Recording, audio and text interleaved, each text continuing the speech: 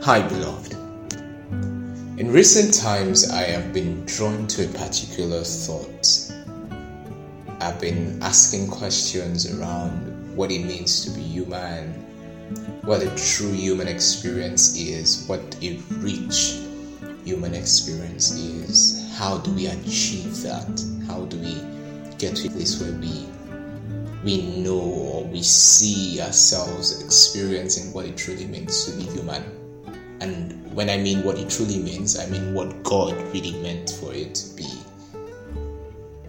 And I started, in my head going through from the first time man was created and the interactions between God and man and man. That's Adam and Eve at first, and then afterwards other people. And something was common, especially before the fall of man. And before man was created, I saw a trend of God putting everything in place so that man could have a pleasant experience on earth. God made the perfect environment for man to exist in. And I believe that act is one that had come out of love from God. So God loved man even before man was created. God loved the idea of having another being on earth that he could fellowship with, interact with, speak with, share his thoughts with, create with. And that's why we're made in his image and his likeness. It takes a lot of love to create something just like yourself. And if you create something just like yourself, that means you love it as much as you love yourself. So man was made with so much love. Like so much love. And even in the New Testament, when Christ came, every single thing that he did, every miracle was born out of compassion and love for mankind.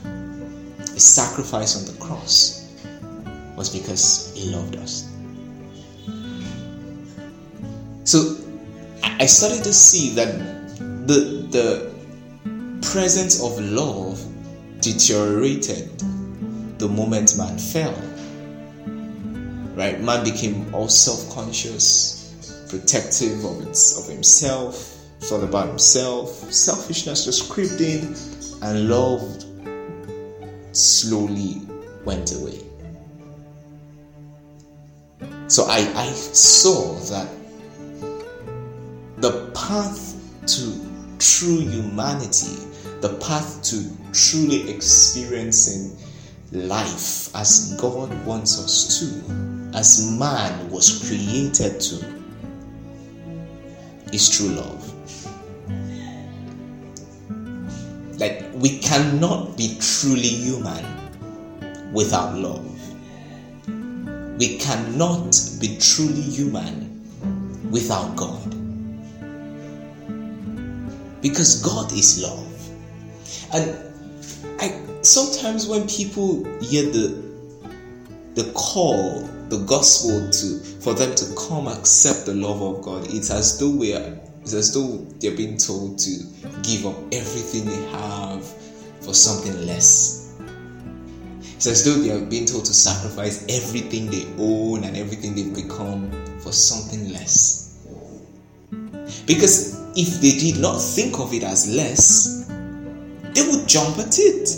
For example, if you asked me to give all my possessions, and maybe all my possessions are not even that many, for a box of diamonds, a box full of diamonds, with each one of those diamonds worth maybe $1 million or so, I would happily give you everything I have for those box of diamonds, because I know the box of diamonds are worth more. People think that the love of God is worth less. It's not like they are not aware of the love of God. It's not like they are not aware of the existence of God, but they just feel or they believe the lie that it is worthless. And this is the trap of the enemy. This is what the devil did to Adam and Eve. He made them feel like the gift of God, the liberality of God, that instruction of God saying, take everything else except this one. It made it look like that single one was greater than everything else. And everything else that God had given to them was less. And it's just the same tactic that this devil uses. He makes it look like everything on earth is worth more than the love of God. And this is a lie. Nothing is worth more than the love of God. Nothing is worth more than experiencing life just as God desired it for each one of us to experience it. Now we must understand that love is not purely individual. Now what I mean is, yes, you would have to love yourself, but then love is expressed with others, best with others. Love is expressed to God, love is expressed to one another. So when God wants us to dwell in love, He knows that that is the best environment for man to thrive in. Everything that God created before man was born out of love, was created in harmony, was created to serve man. And when there is an absence of that atmosphere of love, man struggles, man becomes less, expresses forms that are less of who we are supposed to be. The absence of love brings us to the worst places. The absence of love brings us to the worst characters, the worst habits, the worst addictions. We find ourselves scrapping for things that do not even matter, for things that are so temporal. See, when I'm talking about this love, I believe the Holy Spirit is not just saying the love of God, when we get to heaven. This is something we can experience here on earth. This experience, this rich, true human experience is something that can be experienced here on earth. How? We have to firstly accept God's love. We have to see that God's love is greater than every single thing on earth combined. Every single thing put together is not enough to equal God's love. And we must accept this gift. We must accept it, be willing to give everything we have to accept this gift. Secondly, we must be willing to create an atmosphere where love is truly and freely expressed, both internally and externally. Internally means to yourself. Accept the love of God. Show love to yourself, just as God shows love to you. See yourself just as God sees you. Love yourself as God loves you. Do the things that exemplify love as God instructs you to.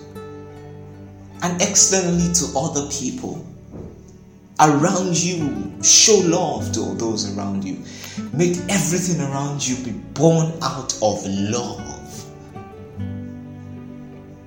And you will see how much peace and joy and goodness and kindness you would experience.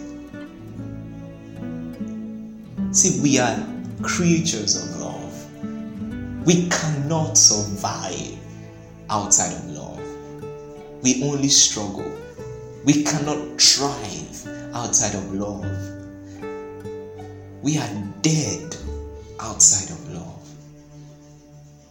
We become just like animals scrapping for what to eat and what to sleep, what to drink and what to wear, and all of that outside of love. The true human experience is in love, and it's in God. Please share this with someone who needs to know that love is the place where they need to be. Thank you for listening. Thank you for sharing. God bless you.